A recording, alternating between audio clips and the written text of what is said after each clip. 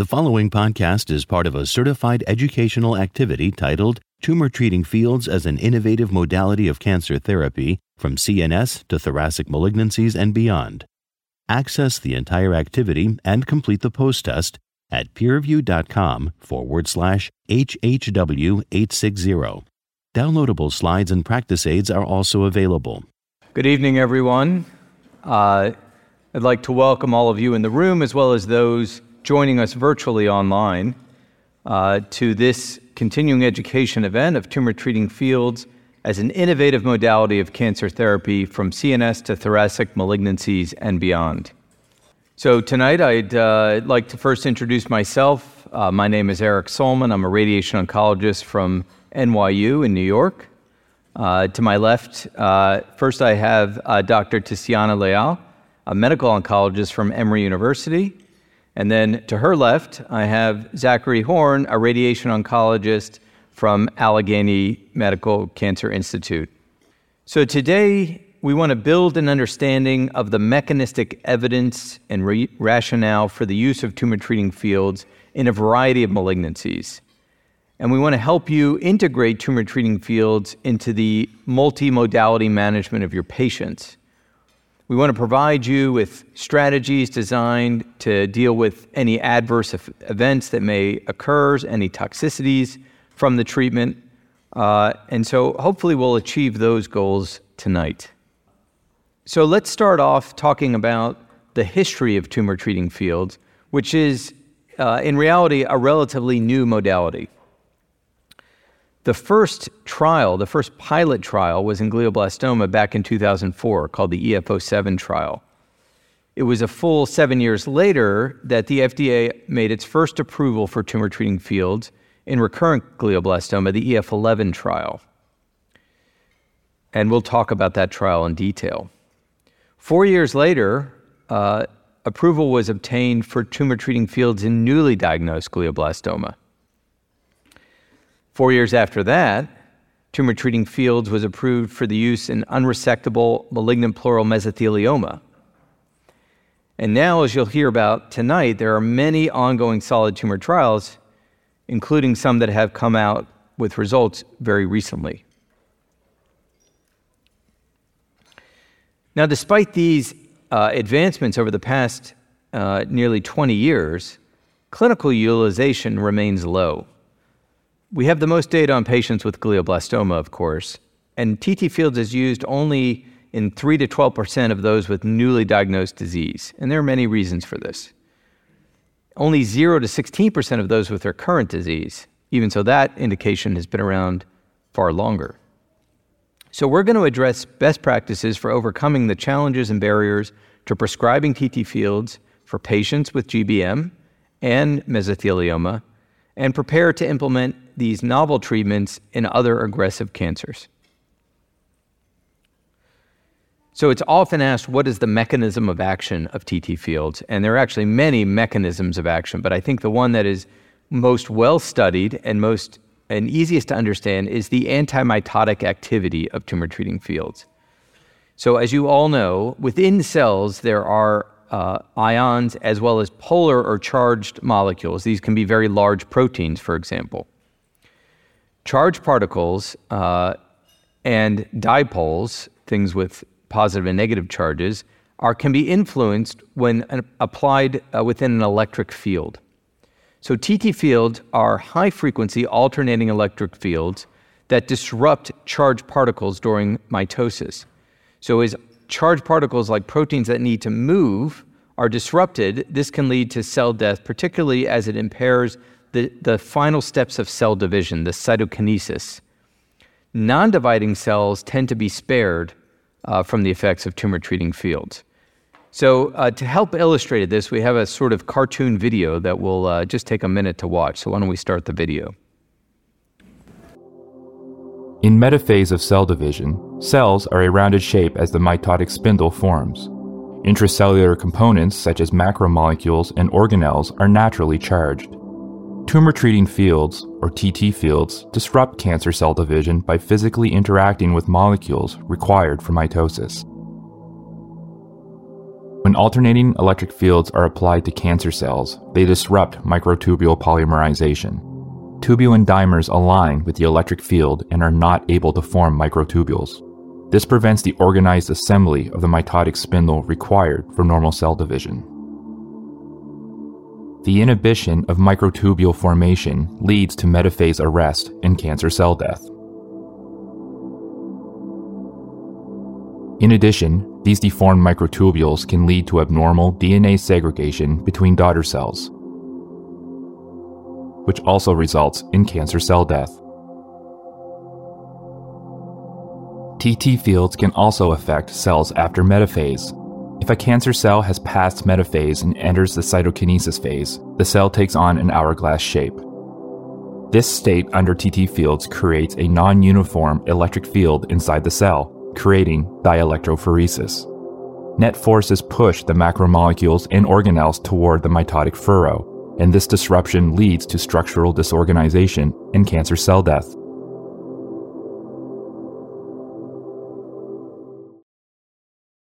Great, that obviously was not my voice. So TT fields can be delivered at various frequencies, and I always like to give a reference to these frequencies for people that aren't used to seeing them.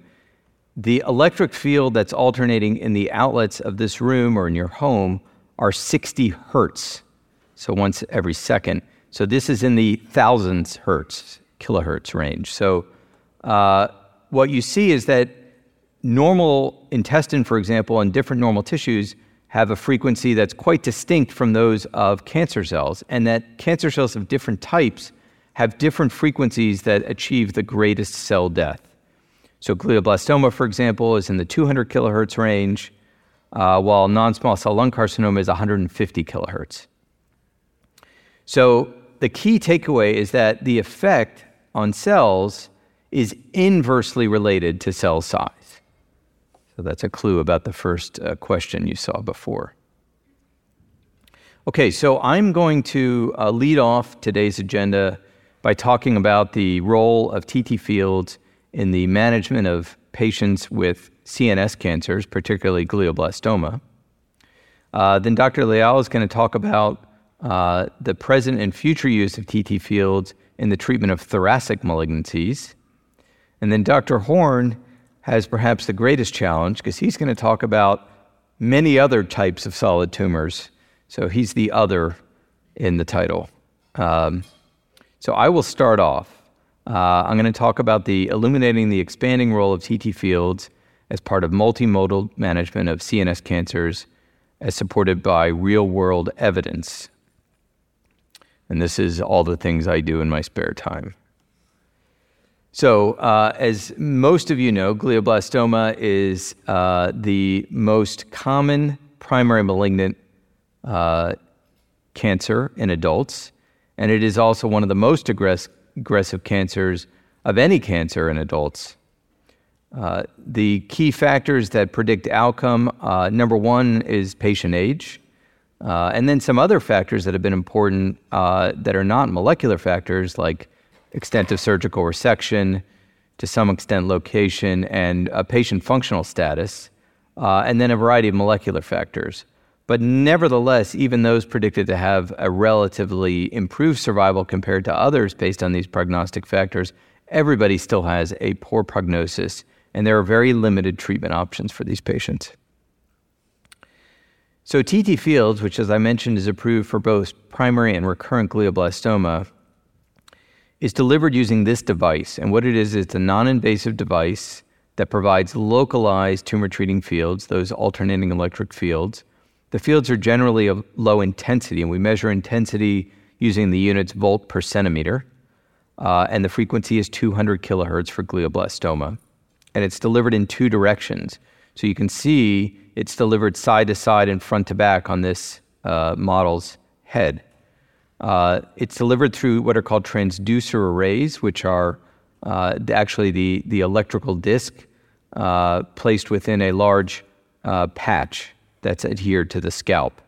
The electrical arrays connect via wires to a battery pack and a transmitter where the frequency where the electric field is generated, a field generator, and that's carried usually in a backpack or in in this case, a shoulder bag. The positioning of the arrays is very individualized for each patient, and it's based on the location of the resection cavity where the tumor was after surgery or where the tumor still remains if the patient didn't get a complete resection. So I'll just present a case of a patient that was treated in my clinic. This is a 62-year-old male. He presented with a 2-month history of vision loss and apraxia. He went to ophthalmology. They noted a field cut and sent immediately to the emergency department for imaging, where MR showed what I'm going to show you, 2 heterogeneously enhancing lesions in the right parietal and temporal lobes and associated flare around it. So I can just show you that. So that's the flare around that portion. And then this is the second lesion. And there's the flare around that. And it kind of leads into the flare of the first lesion. This was one of these tumors was resected. The pathology showed glioblastoma, IDH wild type. For those of you who specialize in glioblastoma, you know they have to be IDH wild type. The MGMT, which is an important prognostic biomarker and also predicts response to alkylator chemotherapy, was methylated, which is the better way of having it. The epidermal growth factor receptor gene was amplified. The TERT promoter was mutated, which is common in these tumors. Patient was treated with chemoradiation, with concurrent temozolomide alkylator chemotherapy, followed by adjuvant temozolomide with tumor treating fields. So as I mentioned, tumor treating fields are personalized, and this is done through individual treatment mapping. So there's specialized software that generates the transducer layout. This software does not need to be in the clinic, and simply sending the MR images to the manufacturer will provide the layout using the software. The layout is designed to maximize TT field intensity at the tumor or tumor bed. There are patient-specific based segmentation-based treatment planning. So this is a next-generation software which will yield higher average, what we call minimum power density and minimum field intensity, and this may lead to improved outcome. This is being presented, this new planning version is being presented tomorrow morning at the presentation shown below here at this meeting, Abstract 2193. But in general, both approaches use the MR software to determine the plan and where to place the arrays. The clinical data that define the use of tumor treating fields in newly diagnosed patients with glioblastoma is the EF14 trial shown here. So in this trial, patients received standard chemoradiation with concurrent temozolomide. They then were randomized to get adjuvant temozolomide alone or adjuvant temozolomide with tumor treating fields. They were instructed to use the device for 18 hours a day or more, and they continued, if they chose to, all the way through to second progression. So they could continue through first progression if they chose and the treating physician agreed. This trial was stratified by extent of resection and the status of MGMT. These are the results that were initially reported at the Society for Neuro-Oncology meeting in 2016 and subsequently published the following year. And this shows that there was a statistically significant and clinically meaningful improvement in overall survival for these patients that persisted all the way out to 5 years. And you can see that the median survival in those that got tumor treating fields was 20.9 months from randomization, or really 2 years from diagnosis. So typically we think of a survival of 15 to 17 months, so this is going 2 years, which is quite good. Notably, the control arm did well, a little better than we typically see, 19.8 months, as opposed to what I just said, and that's because patients that progressed before adjuvant chemotherapy were excluded from the trial, so bad actors were not included in the trial. And most interestingly, subgroup analysis showed that regardless of the subgroup you looked at, MGMT, extent of resection, age, that the use of TT fields was better than not using TT fields. So, for example, you might have seen in the question, age greater than 65. No, age greater than 65 still gets an overall survival benefit with the use of tumor treating fields, and the extent of resection doesn't matter. Recently, we've now have some real-world evidence, you might call it. This is retrospective data on patients actually treated. This is a report that came out last year.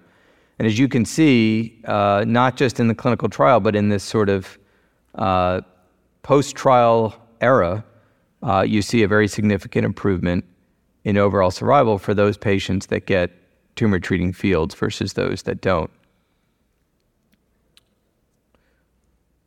So the results of the 14 trial compelled the NCCN to include tumor treating fields as one of the standard options for patients with newly diagnosed glioblastoma, regardless of MGMT methylation status. You can see that in the red box, it's in both the methylated and unmethylated groups.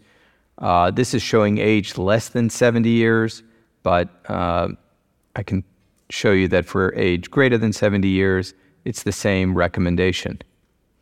I just, again, will point out that we have practice aids available for you going to the peer review website, which you can download, which provide this information and which really can be helpful for incorporating it into practice. There was no difference in quality of life by the use of tumor treating fields. It was maintained throughout the course of treatment. You can see at 12 months it was the same as temozolomide alone. And the survival benefit, even so patients were encouraged to use the device more than 18 hours a day, what you can see is that even if they only use the device half the recommended time, which is the lowest blue bar right here, what you can see is that even that was statistically better than temozolomide alone. So while we want patients, we do see a survival increase the longer the patients wear the device. There is still a benefit even if the patients wear the device for only half the recommended time. 86% of patients received a survival benefit from tumor treating fields when they used the device more than half the time. I mentioned two metrics that can be useful in determining the benefit and have been incorporated into the new treatment planning approach.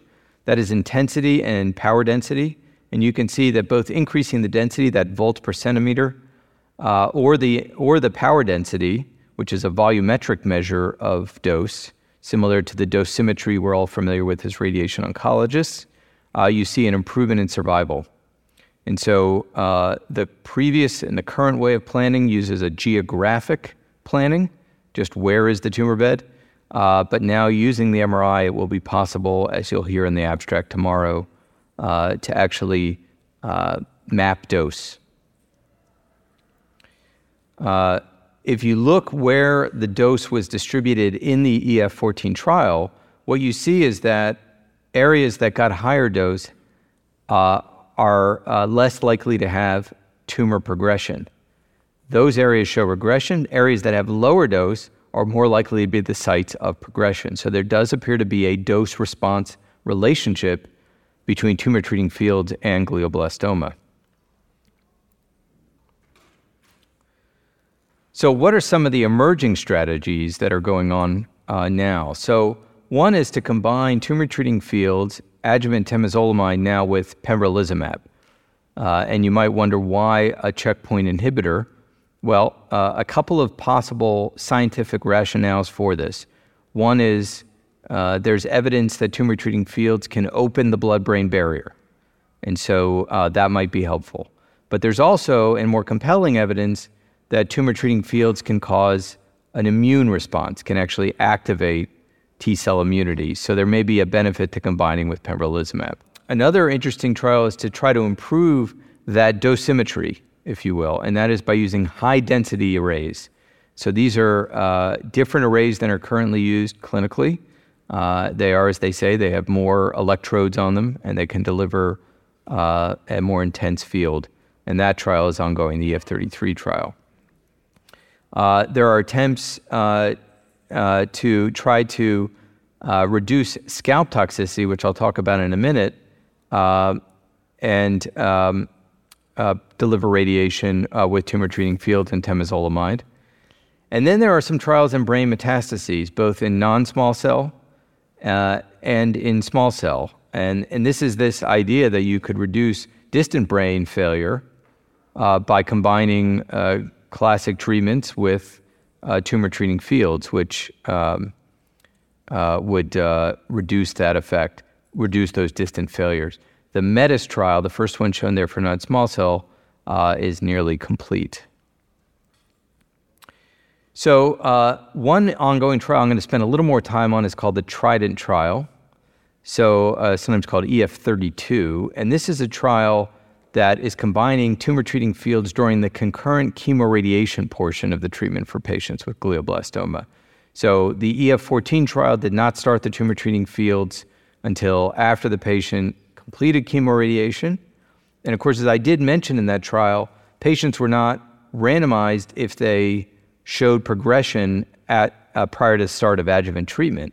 In this trial, of course, that isn't a possibility. So in this trial, patients are getting tumor treating fields with the radiation. They actually have the arrays on.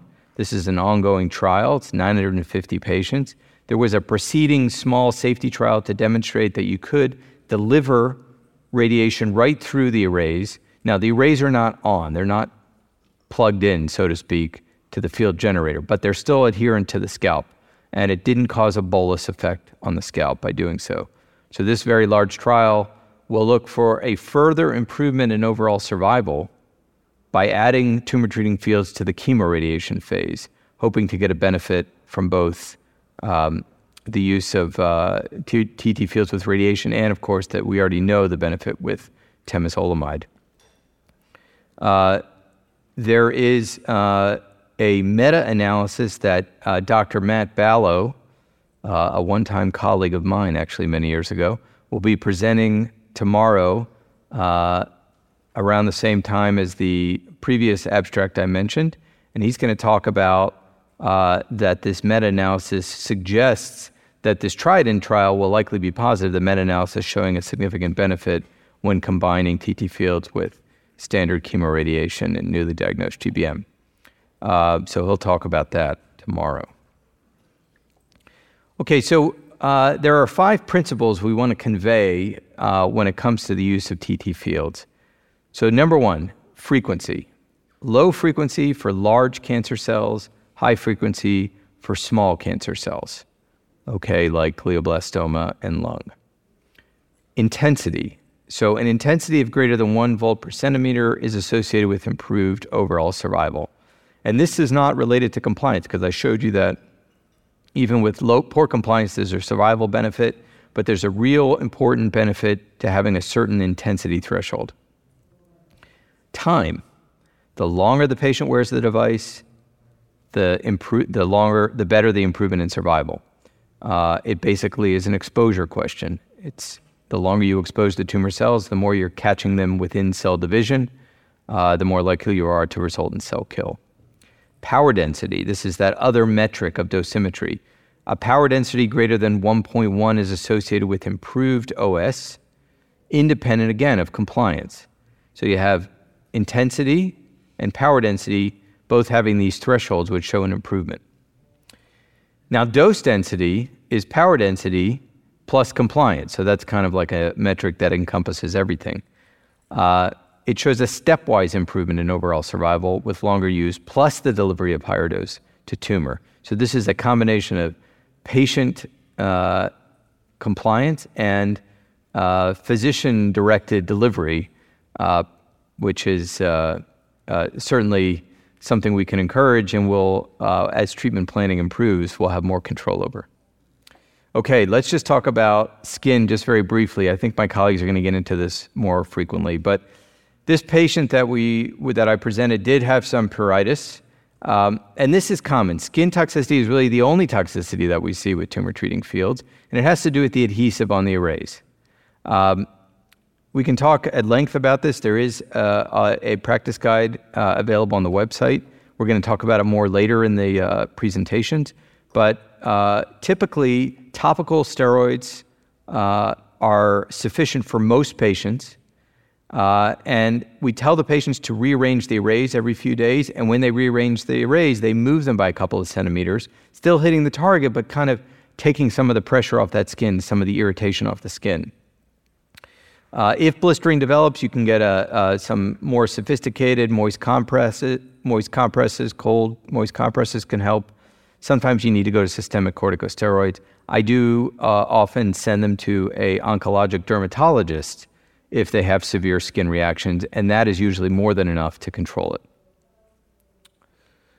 Here are a summary of the clinical trials at TT Fields looking at the skin adverse reactions and usage rates, and you can see patients with grade 3 skin AEs, the percentages in the various trials, the recurrent GBM, EF11, EF14, etc. So it is the most common event we see. It's typically very minor and easily managed. So panel discussion, management of dermatologic AEs. I guess this is for all of us to discuss. Do you want to talk about this at all, or I guess we'll get into a little bit more. But the diagnosis is we don't have to be dermatologists. Let me just say that right away. We are not all dermatologists. Most of us are radiation oncologists. I hope not people that came for the food. But having said that, there's lots of causes for these AEs that can be, some people are just predisposed to them. Some people are in a warm or humid environment, or it's the middle of the summer. Some people have very dry skin and are always scratching in general, and so just the use of the adhesive alone is enough. If they have trauma, if they have a poorly healed incision, that can cause a lot of issues. Sometimes you need to use topical antibiotics for those. Sometimes you need to even use oral antibiotics in some cases. I mentioned the use of oral steroids. Sometimes for people with hyperhidrosis, you need to use an antiperspirant, essentially, aluminum chloride. But I would say the vast majority of patients, it's sufficient to use topical corticosteroids. That is by far the most common thing that I'm using in my practice. So again, there is a practice aid. I don't know if you want to add anything to this, but I think otherwise we'll move on. And I recommend taking a look at that. This is my patient.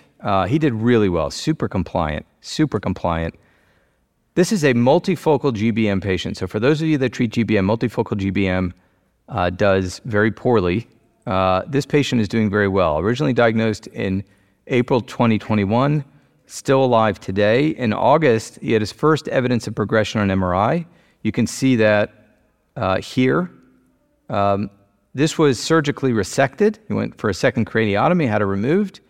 And what you saw was reactive brain tissue, some atypical nuclei, a minute focus of recurrent residual glioma, only identified based on p53 immunostain. And that was within an area of treatment effect. It is almost impossible not to get evidence of some cells, because if they never go into cell division, those cells are still there. They don't go away. And so this is essentially no disease, more than 2 years out of multifocal GBM, so very impressive result. I'm going to hand it over now to Dr. Leal, who's going to talk about treatment of thoracic malignancies. Take it away. Thank you. Thank you for the introduction. So we'll talk about shining a light on the present and future of TT Fields for multimodality treatment of thoracic malignancies. So talking about electric fields in thoracic malignancies, similar concepts apply to thoracic malignancies. And I will say that some of the clinical applications in the clinical trials that we have used, we've learned from the GBM experience. So the electric field distribution effectively needs to cover the lungs to allow for the treatment of malignant pleural mesothelioma, and the same applies to non-small cell lung cancer that we use in the clinical trial called the LUNAR trial that I'll talk about. The intensity of tumor treating fields in the lungs is, again, we're talking again about the same concept, 1 to 4 volts per centimeter, which is above the minimum threshold needed for a response. The field distribution is higher in the mesothelium than in the lung parenchyma, and the arrays need to be personalized. The layout needs to be personalized according to the location of the tumors And it's also important to note that BMI is an important factor to consider when selecting an appropriate array size. And we saw today the presentation by Dr. Shapiro at ASTRO 2023 demonstrating that patients with BMI of 30 or greater can utilize TT fields, but it's important to take into account the patient's body habitus and the BMI, and that perhaps then you need to select the appropriate size of the transducer arrays. And they do come in two sizes, small or large, and the size choice is determined by the anatomy of the individual patient. In thoracic malignancies, as you can see here, patients apply 2 pairs of these arrays. And again, the electric fields are delivered by the portable medical device. The recommendation here is similar to GBM, that the recommendation is for continuous use for 18 hours or greater during the day, and that's the target for 75% of the day. So this is the study that led to approval of TT fields in malignant pleural mesothelioma. This is a single-arm prospective phase 2 study called the STELLAR trial that included patients with unresectable malignant pleural mesothelioma with evidence of measurable disease using modified RECIST. These patients were then treated with tumor treating fields at 150 kilohertz with the recommendation of the target 18 hours a day or greater, with combination of the systemic chemotherapy backbone, pemetrexed at the standard dose of 500 milligrams per meter squared IV on day 1, and then the platinum, which could be cisplatin or carboplatinum. Patients then continued on after 6 cycles of their systemic therapy to tumor treating fields maintenance therapy until disease progression. The primary endpoint of this study is overall survival with the comparison of historical controls, and in this study, they used the best available historical control data that we had, which was the Vogelgang data that demonstrated in this study that the combination of platinum plus pemetrexed in unresectable malignant pleural mesothelioma led to a median overall survival of approximately 12 months. So here are the efficacy results of the STELLAR trial in this single-arm phase 2 study. The median overall survival in the STELLAR trial was 18.2 months, with a 1-year overall survival of 62.2%. The 2-year overall survival was in the 40% range. And this was very promising, met that statistical significance. Again, historical control, the 12-month median OS, that was sort of the baseline. Importantly, we know that there is differential potential response in whether patients have epithelioid or sarcomatoid histology. The median overall survival in the epithelioid population was 21.2 months. The median PFS was 7.6 months. The response rate here using modified RECIST was 40%, with a high disease control rate. So, positive study based on the statistical analysis that was predetermined here for the STELLAR trial. And again, also promising secondary endpoints of response rate, clinical benefit. The median time between start of treatment and partial response was 1.8 months, and all patients presenting with a partial response had continuous reduction in the total sum of the lesion diameters, with the median duration response of 5.7 months. And again here, comparing to historical controls, the response rates were similar to the rates reported for the current standard of care of platinum pemetrexed, but lasted longer here with the addition of TT fields therapy to the standard systemic therapy. So this led to the approval of TT fields for unresectable malignant pleural mesothelioma in 2019 in combination with the standard backbone of platinum pemetrexed. And how did this stack up according to the options that we have for malignant pleural mesothelioma? Well, at the time, our standard was platinum pemetrexed. The other option was the addition of bevacizumab to platinum pemetrexed. And then subsequently, we actually had the CheckMate trial that led to the approval of nivo plus ipi in 2020 with, in a randomized phase 3 trial demonstrating improved overall survival of nivo plus ipi versus chemotherapy. And as you can see here, there is a differential sort of greater magnitude of benefit of nivo-ipi, for example, in the non-epithelioid population that you see in the red box. But in the epithelioid population here, the median overall survival with nivo plus ipi was 18.7 months versus chemotherapy, which was 16.5 months.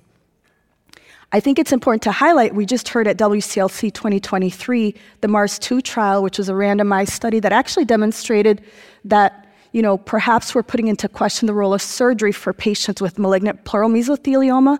In that study, the use of decortication, pleurectomy decortication in patients with malignant pleural mesothelioma that were deemed to be resectable actually led to increased risk of death and put into question in this randomized study the use of surgery for patients with mesothelioma, which I think sort of really highlights the need for really effective systemic therapies and sort of different options for our patients with malignant pleural mesothelioma.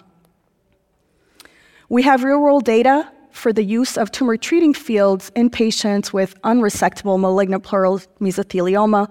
This is a small case series, the first real-world data, only including 5 patients here.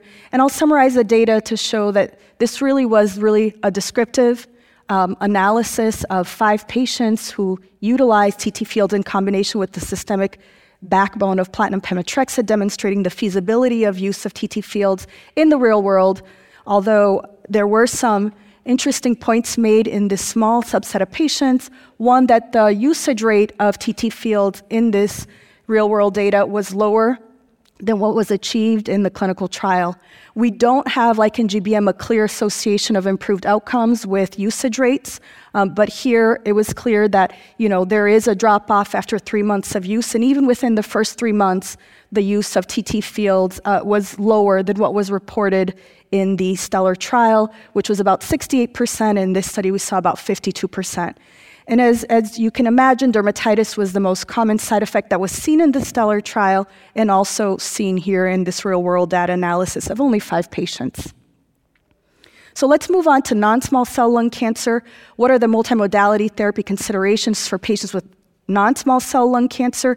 Here's a patient with stage 4 advanced non-small cell lung cancer who had progression of disease, mainly bulky intrathoracic disease after frontline chemoimmunotherapy.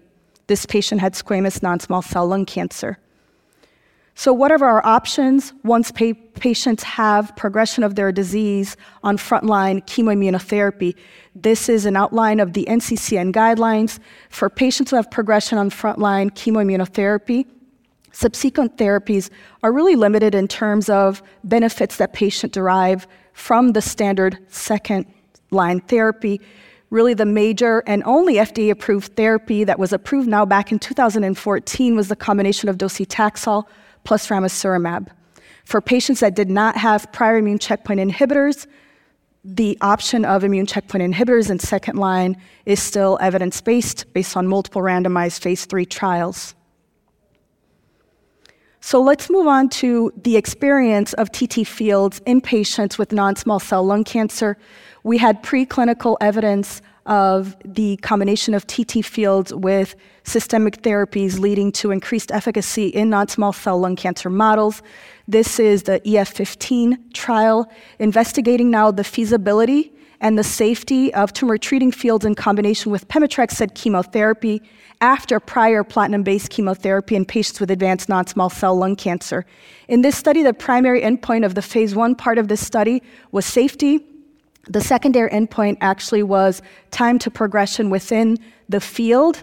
And what this is showing here is that overall in this study, which was mainly based in Sweden, there were really no significant grade 3 or higher adverse events of high grade that were noted. The majority of patients actually had grade 1 and 2 dermatitis. There were no grade 4 toxicities, no grade 5 toxicities, no deaths attributable to tumor treating fields in combination with pemetrexed. And the patients that did have dermatitis were managed and improved with the application of topical steroids. In addition, with the endpoint of the time to in-field progression, that was actually no different that time to overall tumor progression. And it did show a promising both median progression-free survival and median overall survival with the addition of TT fields plus pemetrexed. Here, the median overall survival in this study of tumor treating fields plus pemetrexed was 13.8 months, and the historical control of second-line pemetrexed was 8.2 months. Again, this is a phase 1-2 trial. It was single-arm. So this is the basis in part for the randomized phase 3 LUNAR trial. We also had preclinical studies demonstrating that the application of TT fields with either taxanes or immune checkpoint inhibitors led to greater efficacy in preclinical models. And now we're investigating the combination of TT fields with the standard of care therapy at the time of the study conduct, which included immune checkpoint inhibitors or docetaxel.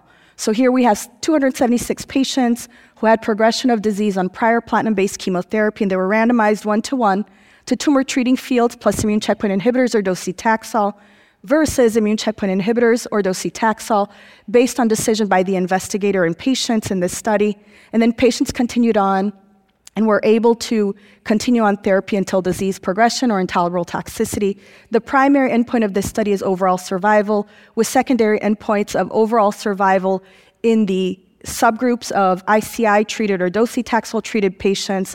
And then we're also looking at overall response rate, PFS, and of course, safety. And what the study showed, the key endpoint that was met was the primary endpoint of overall survival in the ITT population, which included the ICI and the docetaxel-treated patients.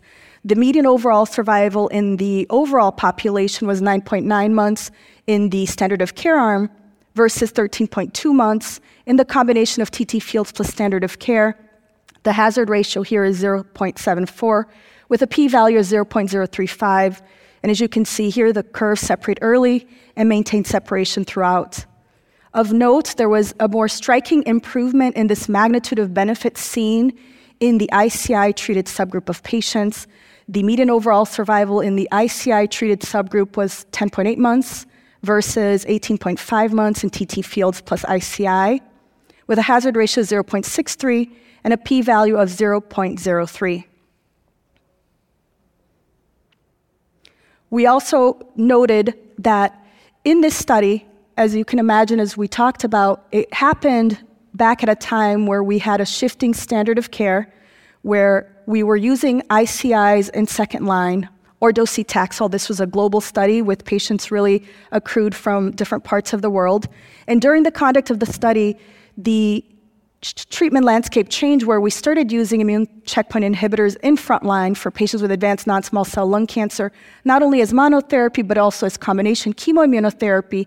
So initially, when we did the study, the submission of PD-L1 was not mandatory and was optional. As the study conduct went on, we did receive more sort of submission of PD-L1 expression globally. We had about 55% globally in terms of PD-L1 submission rates, and in the US, about 83%. What we did note, though, in the patients that we did have PD-L1 expression known, about 61% had PD-L1 positive tumors, which is consistent with what we would expect in terms of breakdown of PD-L1 expression in advanced non-small cell lung cancer, based in clinical trials and also real-world data. So this was a subset analysis now of the overall survival in the ICI subgroup based on available PD-L1 expression that was known. Of note, with the patients that we had PD-L1 expression, there were no imbalances between the subgroups of TT fields plus ICI versus ICI alone. But in this exploratory analysis, there seems to be a greater magnitude of benefit here in patients with positive PD-L1 tumors that you see on the left, with a median overall survival of 10.5 months versus 23.6 months. The hazard ratio here is 0.49, and the p-value is 0.045. This magnitude of difference is also numerically even greater when you look at the PD-L1 50% or greater, but the numbers start to get really small in terms of the ends between the subgroups. And here again, here's the breakdown. As you can see here, we really do get to very small numbers. This was a very exploratory analysis, but I think it sort of goes along with our hypothesis of the immunogenic cell death, and perhaps we need to confirm this in future studies, and we'll talk about those in the upcoming slides. In terms of the safety and the tolerability in the overall population as well as in the ICI subgroup, overall, the treatment strategy of adding tumor treating fields to the standard systemic backbone was well tolerated. As one can imagine, the adverse event frequencies were actually quite common amongst both subgroups, not necessarily related to tumor treating fields. Most of the AEs were related to the systemic therapy or the disease itself. But the AE frequencies were actually comparable of higher grade nature in both groups were comparable, and there really wasn't any significant differences in terms of immune-related adverse events. The device-related adverse events occurred in 73% of patients receiving tumor treating fields plus ICI, and mostly grade 1 and 2 local skin irritation. The incidence of grade 3 adverse events was low at 4.5%, not only in the ICI-treated subgroups plus TT fields, but this was actually consistent in the overall study in the ITT population as well. Again, here in this study, there were no grade 4 adverse events, and there were no deaths attributable to TT fields therapy. So in this subset analysis, what we noted was, again, highlighting the primary endpoint here of improved overall survival with the application of TT fields plus ICI or docetaxel, acknowledging here that there does seem to be a more pronounced benefit in the patients in the ICI-treated subgroup, and then more importantly, in this exploratory analysis in the patients with PD-L1 positive tumors. However, this increasing magnitude of benefit with the increasing PD-L1 expression really does need to be confirmed in future studies, given the exploratory nature of this analysis, as well as the small sample size. So let's go to a case. This is a 71-year-old male with non-small cell lung cancer. This patient had bone metastasis. It was mutation-negative tumor, PD-L1 3% or low. This patient received 3 cycles of platinum chemotherapy with pembrolizumab and then had disease progression. So after discussion about second-line treatment options, the standard of care is docetaxel plus minus ramucirumab. This patient enrolled in EF24 and received docetaxel as their standard of care systemic backbone in combination with TT fields and was randomized to the experimental arm. Here's future directions. A lot, I think, we still need to learn about the application of tumor treating fields in this evolving landscape of treatment in the front line with the use of immunotherapy or chemoimmunotherapy. This is now the phase 2 Keynote B36 trial investigating the use of tumor treating fields therapy or TT fields in combination with pembrolizumab in the frontline setting. In this study, patients with previously untreated mutation-negative, unresectable, stage 3 or 4 non-small cell lung cancer with PD-L1 positive tumors are enrolled. And this study has actually been amended as we have learned more from the LUNAR trial. It's been amended to now be a randomized phase 2 study that's randomizing patients to the combination of pembrolizumab plus TT fields versus pembrolizumab alone with the primary endpoint of progression-free survival. We also have this ongoing study here called the LUNAR 2 trial. Now, this is a randomized phase 3 study investigating now the combination of tumor treating fields plus chemoimmunotherapy with our standard Keynote 189 regimen of pembrolizumab plus platinum plus pemetrexed in the non-squamous population, and then the Keynote 407, which is pembro plus platinum plus taxanes versus the standard of care alone. Here, this is now a randomized phase 3 study with dual primary endpoints of overall survival as well as progression-free survival. And can we integrate TT fields in combination with maintenance immunotherapy for patients with locally advanced unresectable non-small cell lung cancer after completion of chemoradiation? Clinical trials are being developed to investigate this strategy as well. So let's talk about dermatitis. We saw here both in the pilot study with pemetrexed as well as in the LUNAR trial and the malignant pleural mesothelioma. This is a consistent theme, overall well-tolerated strategy, but certainly really need to be on top of risk factors at baseline for dermatitis. And I think it's really important at baseline as considering the use of TT fields is to look at risk factors for dermatitis. And here are some potential risk factors that you want to consider and try to optimize and perhaps work in a multidisciplinary fashion with dermatology so that patients can, from the get-go, be optimized to not only recognize, but also manage and potentially mitigate the risk of dermatitis. So here are some potential TT fields therapy-associated skin adverse events that are seen in thoracic cancers. It can range from pruritus to a contact dermatitis, but certainly, all of the potential mitigation factors that we saw in GBM, we can also use in thoracic malignancies as well in order to prevent sort of escalation of this dermatitis to dermatitis with infection or pressure necrosis. And so here are some of the strategies for management and prevention of skin adverse events in thoracic malignancies. Certainly, I think it's really important, again, to kind of optimize at baseline, make sure the skin is prepared, that it's clean, well-shaven, that the array placements are adequate and appropriate according to the body habitus of the patient. And then certainly, if patients do develop dermatitis, steroids definitely can be used, topical antibiotics. Changing the arrays every 3 to 4 days is very effective, and also changing the position of the arrays, as we talked about before, can also be effective. And if needed, I think ultimately giving a break, taking a pause, waiting 48 to 72 hours, and then replacing those arrays. And I've heard from investigators around the globe in areas that are very hot that perhaps they need to change the arrays a little bit more frequently in times of summer when it's really hot. So again, there are definitely methods and ways to prevent or manage the TT field-associated skin-related adverse events. But again, consider only those with minimal electrical impedance, choosing the water-based, not the petroleum-based solutions. So let's go back to our patient. So our patient who enrolled on the clinical trial and was randomized to the combination of docetaxel and TT fields. This patient started off at a 57% compliance, but developed grade 2 skin blisters. And after 2 cycles of docetaxel chemotherapy, the patient reported significant fatigue, cytopenias, decline in performance status, and this resulted in a decline to 32% compliance with TT fields. The patient continued to experience skin irritation and was treated with steroids, but expressed preference to continue to wear the device. A few things I wanted to point out that in our study, this actually kind of goes along with the overall results of the study. The analysis of the study demonstrated that over the first 3 months, the compliance in the docetaxel arm was exactly 57%, and the immune checkpoint inhibitors was about 56%.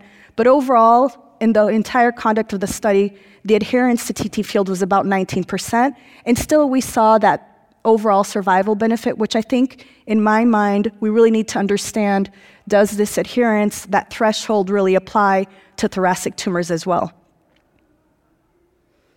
Okay, so really important, I think, as we talk about using a new treatment modality that patients and clinicians are not accustomed to using, is really thinking about what are the strategies, if this rolls out in thoracic malignancies to clinical practice, that we can use to help clinicians, patients, and their caregivers understand how to use TT fields, how to stay adherent to TT fields, and certainly to continue to derive benefit from using it if they are deriving benefit.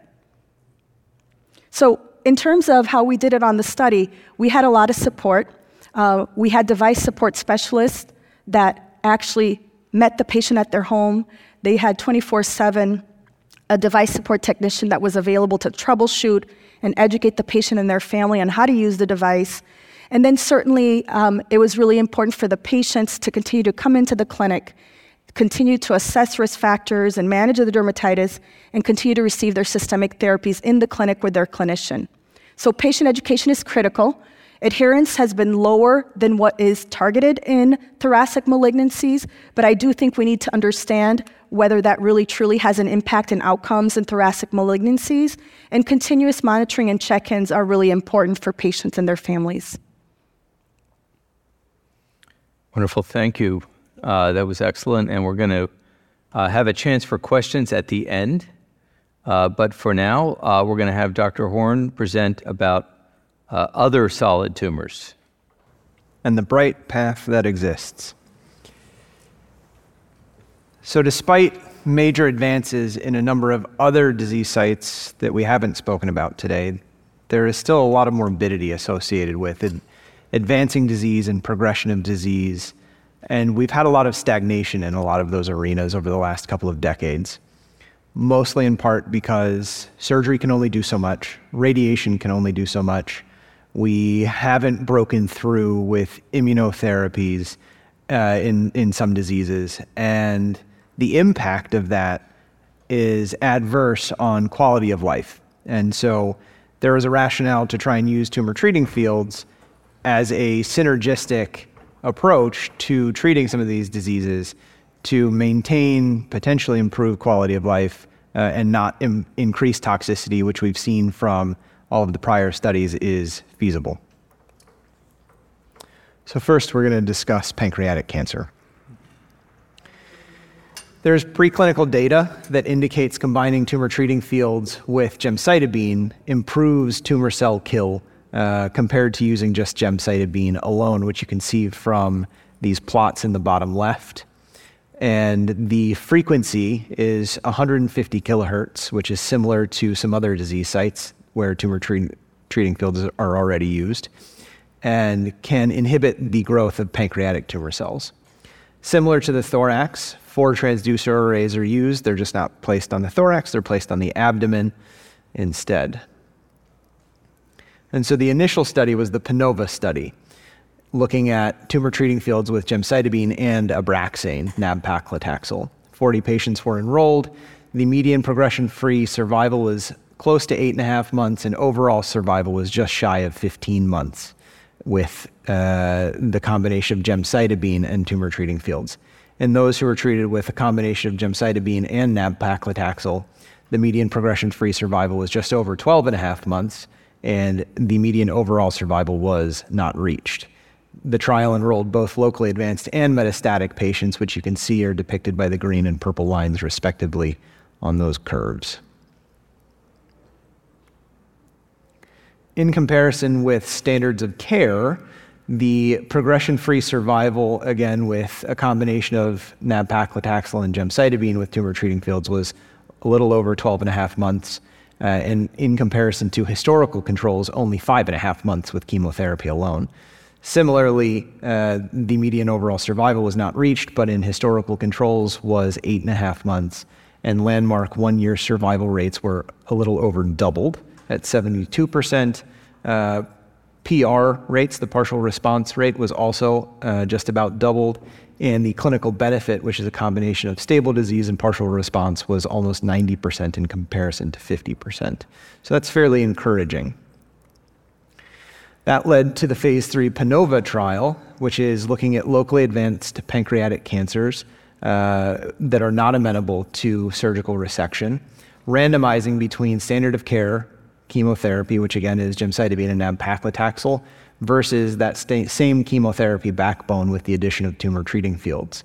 Primary endpoint is overall survival, with the expected secondary endpoints of progression-free survival, response rates, landmark survival, and quality of life. There are a number of other ongoing studies looking at this same patient population. So we're looking at the addition of monoclonal antibodies to a chemotherapy backbone. Also looking at intraarterial gemcitabine, the nanoknife system, which is another form of ablation in comparison to radiation, looking at different chemotherapy backbones, and some intratumoral paclitaxel delivery.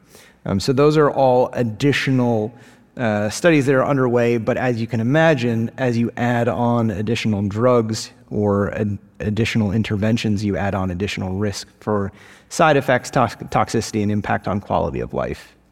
Okay, next up, we're going to look at hepatocellular carcinoma and gastric cancer, another 2 disease sites which are typically very difficult to treat. There's the phase 2 HEPANOVA trial looking at advanced hepatocellular carcinomas in combination with sorafenib for unresectable or advanced HCCs. This small study enrolled 25 patients, and they were treated with that combination and had imaging fairly frequently to assess overall response rates. That study showed an overall response rate of 9.5%, but a disease control rate, so again, that's stable disease plus partial response, of 76%. If they were able to remain on treatment for 3 months, for 12 weeks or more, those numbers went up. So the overall response rate was 18%, and the disease control rate was 91%. In comparison with historical controls there on the right, you can see that those are fairly vast improvements. The EF31 trial is another phase 2 study looking at first-line treatment of gastric cancers. And this is in combination with a gastric chemotherapy cocktail of Zelox, which is a triplet chemotherapy backbone. This study enrolled patients with unresectable, locally advanced, or metastatic GE junction or gastric adenocarcinomas. And this study had 28 patients that were enrolled. And again, overall response rate was the primary endpoint to assess the potential for efficacy. It was 50% for patients treated with tumor treating fields together with standard of care chemotherapy. And lastly, the phase 3 Innovate study was a study in advanced ovarian cancers. Typically, the last line standard of care systemic option for women with ovarian cancer is weekly Taxol. And so this study sought to determine whether or not there was an impact in combining weekly Taxol with tumor treating fields. And this is based on phase 2 data that indicated the combination may be more efficacious in comparison to historical controls. This was a fairly large study enrolling over 550 women, and they were randomized to receive weekly Taxol versus weekly Taxol with tumor treating fields. And the median overall survival was not different. It was 12.2 months versus 11.9 months with Taxol alone. There was some subset analyses undertaken that indicated women who had fewer prior lines of chemotherapy maybe did stand to benefit, but that was an unplanned subset analysis. Ovarian cancer is another arena where there are a multitude of ongoing studies, as are HCC and gastric cancer, and this is a list of a number of studies which are ongoing, again, implementing additional interventions or additional medical therapies, which all do carry with them the additional risk for morbidity and side effects. So what are the future directions of tumor treating fields? Tumor treating fields and radiation in particular do have complementary but non-overlapping mechanisms of action. They both induce DNA damage, albeit via different mechanisms. Tumor treating fields interfere with DNA double-strand break homologous recombination. They also increase gamma H2AX expression and increase cell kill when combined with radiation, which we've seen in vitro. So the proof of concept of this is hopefully going to come from the Trident study, again, which is evaluating tumor treating fields concurrently with radiation and temozolomide in glioblastoma. Mouse models do suggest that there's an immunostimulatory effect to tumor treating fields. So there's the potential that tumor treating fields could also upregulate PD-L1 expression. So in studies where tumor treating fields are being combined with drugs like pembrolizumab, this may have a potentiating effect over the application of immunotherapy drugs by themselves. PARP inhibitors are also another topic where further exploration may be undertaken. There is some in vitro data that suggests that tumor treating fields induce a state of BRCA-ness, similar to women who have ovarian cancer with a BRCA gene mutation. Tumor treating fields increase double-strand DNA breaks, and BRCA1 and 2, as well as other DNA repair genes, if they are downregulated, fail to repair these double-strand breaks, and which could make these tumors more susceptible to PARP inhibitors, also possibly more susceptible to radiation. And so we need to keep in mind that the multidisciplinary and multimodal care of patients with cancer involves a multitude of options. There are a lot of new techniques, including tumor treating fields and combined modality treatments, that may improve outcomes in comparison to historical systemic therapy approaches, as we have gone through this evening.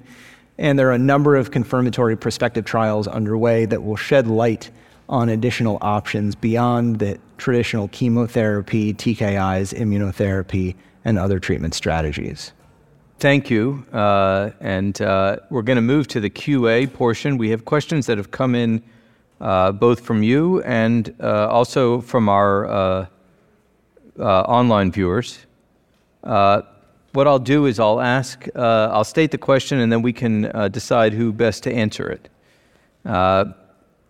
So the first question is about the potential inconvenience of carrying around the field generator and the battery pack, and what is sort of the feedback on better ways to manage this, or how do patients manage this? I think we've all had patients that are used to doing this, so I don't know if... I can tell you from the clinical trial experience, even as the study evolved, the actual device itself became smaller and lighter. And I think that as technology evolves and the device is smaller and lighter, I think that definitely is an improvement. Within the non-small cell lung cancer study, the LUNAR trial, we did look at health-related quality of life measures, and there was no detriment in terms of quality of life in patients who were using TT fields in combination with systemic therapies. As you can see from the data, there is sort of a decrease in usage over time, and I think it varies throughout the days. We're able to capture that. The monthly usage rate is able to be captured. So I think overall, I think it's about education and perhaps having more data in terms of, is there really a device usage target that is optimal? And then I think ultimately, working with the clinicians, I don't think it necessarily is something that is not doable, but it definitely requires education and continued sort of monitoring and counseling about it. Great. I'm going to kind of jump around here a little bit. One is sort of a question I can just take quickly. Someone asked about implantable tumor treating field devices. This is certainly an area of research, but there's nothing out there right now. But yes, this could improve the field strength directly where it's needed, though in a disease that, like an infiltrative glioma, that may be hard to know exactly where to place it. Let's see. Here's a question about someone is interested in integrating TT fields into their community practice. How do they facilitate that in the community practice? You want to? Sure. So the first step to being able to prescribe tumor treating fields is getting linked up with someone from Novocure to undergo formal training.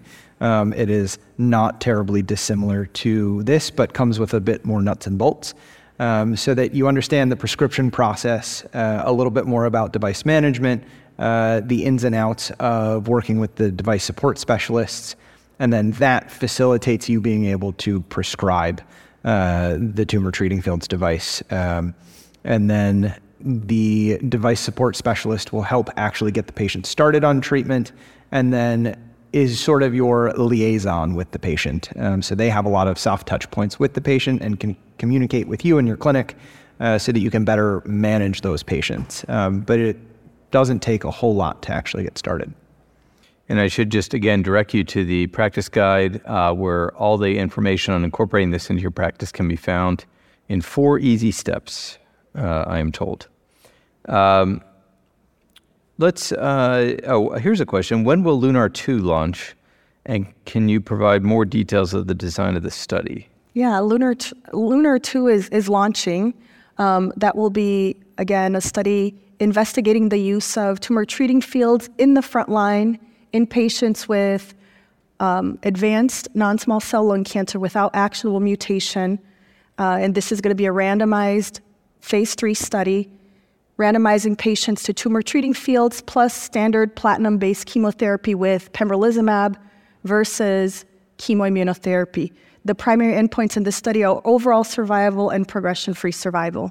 So that study, I think, is a key study, along with the other study that we talked about, KEYNOTE-B36, investigating the use of monotherapy pembrolizumab in a randomized phase 2 setting as well. So I think, a lot of excitement in combining these with immunotherapies and then sort of using it in the front line where the majority of the patients in the US are using immunotherapy. Globally, That's still not the case. So for patients that don't receive immunotherapy in the front line, if they have access to immunotherapy in the second line, incorporating TT fields in combination with immunotherapy could also be an option for those patients. Great, thanks. A couple of ovarian cancer questions I'm going to kind of bundle. First, are there any new studies of TT fields in ovarian cancer planned? As far as I'm aware, no. So that is, at this point, up in the air. And what is the sort of explanation for that's been given as to why that trial did not reach its endpoint? There are a number of possible explanations. It may relate to some of the metrics that we saw that predict for survival in glioblastoma, such as the power density. Ovarian cancer being a very diffuse disease, it is very difficult to cover the entire peritoneum, the whole peritoneal cavity for that matter. And so the penetration may not have been sufficient. There could have been some compliance issues, amongst other things, but unfortunately, the data speaks for itself. Great, thanks. Here's a mechanistic question, which is, why does systemic therapy work in synergy with tumor treating fields? I suppose I can address that. Many systemic therapies, particularly classic cytotoxic agents, interfere with cell division or mitosis. They're often antimitotics on their own, or they cause DNA damage directly, and so that would work well with the mechanisms demonstrated for tumor treating fields. Let's see. Here's a lung cancer question. If TT fields stop cells in mitosis, could it be used also for tumors that have driver mutations for which we use targeted therapies, but those were not included in the previous design?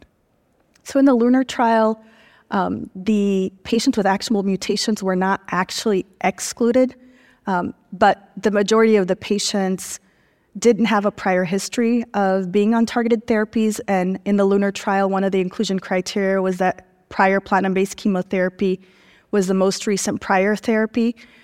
We don't have complete data on the genomic molecular status of these patients globally.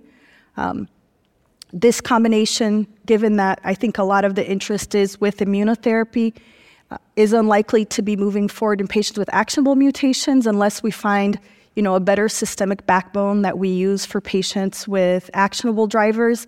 Immunotherapy tends to be ineffective in patients with driver mutations. But I think further investigation would need to be done. But I think at this time, the way the field is moving, given sort of the combination with IO being the most promising, it probably won't target the population of patients with driver mutations. Thank you. This is something maybe each of us can answer. How do you talk to your patients about the perception that it's inconvenient to be wearing this device? And for glioblastoma patients, they have to shave their head constantly. That's clearly inconvenient. How do each of you approach that with your patients? I think it's an individualized discussion with your patient and really sort of talking to them about the data, what it looks like, what the potential benefits are versus risks. I do phase 1 clinical trials, so I have these difficult discussions all the time where you're talking about having a patient come in, several days in a row, being there for 10 hours a day for multiple blood draws for PKs and research biopsies. And I think patients are really motivated to do something that they think they will derive benefit from. Will they derive an improved overall survival? Will their quality of life be acceptable? And will they derive clinical benefit that's meaningful to their lives? And I think once you have that conversation, and another thing I talk to them about is you don't have to stay on this therapy if you're not deriving benefit, right? So the standards of care are quickly evolving in non-small cell lung cancer. Quality of life is huge. But I think having a meaningful discussion with your patient about risks and benefits, and then they get to decide, if they want to do it, they'll do it. And I think it's just a matter of partnering and continuing education and then providing that village for your patient, right? We need a multidisciplinary care. incorporating early palliative care, good nursing support, dermatology, radiation oncology. TT Fields is, in my mind, a complementary treatment strategy. So we're still going to need to use all of the other, treatment strategies potentially, and expertise from all the other members of the team. And I think patients are willing to try new things if it's meaningful to them. And I think it's an ongoing conversation. That is very well put. I would also say that I have a mannequin that has arrays in my office, and so I will bring that out to show, just so they can get a better sense of what does the battery pack look like and the transducer arrays, so that they understand what they will be wearing and carrying around, so that they can actually feel the heft of the battery pack and the transducer. And that, I think, sometimes helps them in making their decisions. Yeah, I will not add further so we can get a couple more questions in before we time out. But that is great. One interesting question, in the pancreatic cancer space, has TT Fields ever been used to convert, say, a borderline resectable to a resectable case? So that is one of the secondary endpoints of the ongoing study, is conversion to resectability.